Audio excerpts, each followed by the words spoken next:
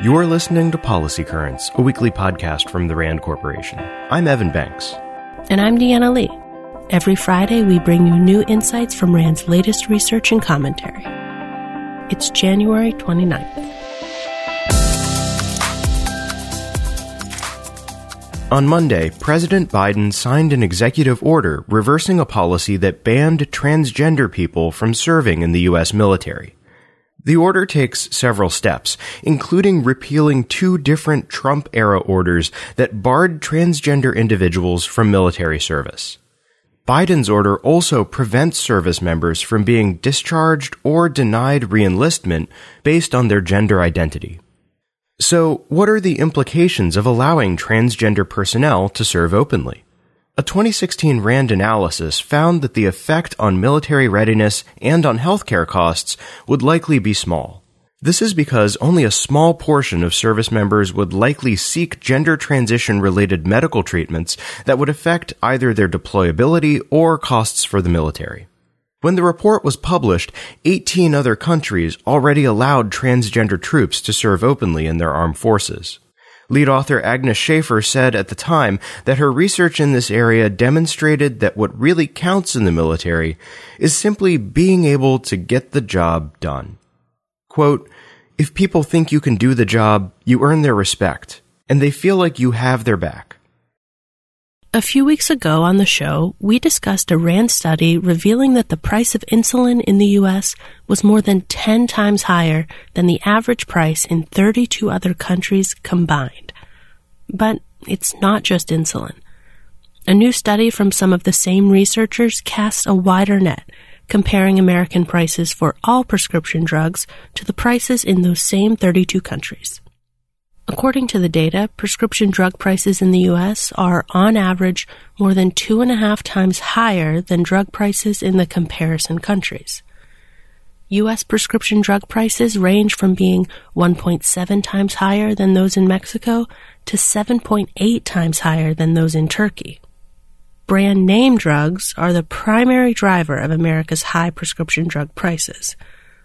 In fact, some of the highest priced drugs in the U.S. are brand-name drugs that can cost thousands of dollars per treatment and are used by patients with life-threatening illnesses, such as hepatitis C or cancers. Prices for generic drugs, on the other hand, are actually slightly lower in the U.S. than in most other countries.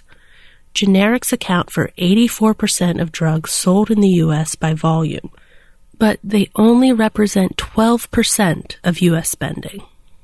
Transparency about America's prescription drug prices is important. By understanding the extent to which U.S. prices are higher, policymakers may be able to better address rising drug costs, as well as the financial impact that these prices have on consumers. Since 2011, RAND researchers have been working to understand how diet, access to food, and other factors affect health and well-being in two low-income, predominantly black neighborhoods in the city that both of us call home, Pittsburgh. Until recently, food insecurity had been falling in these communities, reflecting positive trends across the country. But unfortunately, COVID-19 erased much of that progress. Food insecurity in these two Pittsburgh neighborhoods increased by nearly 80% in the first weeks of the pandemic. This far outpaces food insecurity observed among the general U.S. population during the same time period. These findings reveal how, in a very short period of time, the pandemic has magnified pre-existing racial and ethnic disparities in food security. The results also suggest that existing safety nets, such as food banks and the Supplemental Nutrition Assistance Program, known as SNAP, may need more support to reach people who are struggling to put food on the table. U.S. and allied diplomatic facilities, like embassies and consulates, are the most visible symbols of Western governments and their policies. That can make them frequent targets of violence. To learn more about the threats facing these facilities and how to prevent them, RAND researchers reviewed data on all 33 attacks on such facilities that occurred between 1979 and 2019. Notably, they found that the majority of past attacks culminated in just 2 hours or less, and over 90% of attacks culminated in 6 hours or less. What exactly does it mean when an attack has culminated? Well, that's the point at which response forces would no longer make a difference in stopping an attack. The researchers also measured how much advance warning there was leading up to these attacks. They found that there were 2 or more days of warning for nearly 60% of the incidents that they studied. It's essential to understand these timelines because it helps inform how response forces will likely need to operate. After all, a response will be effective only if it occurs before the attack culminates. And history tells us that, in most cases, that means there's just 2 critical hours to respond. Governments are developing weapons for use in outer space.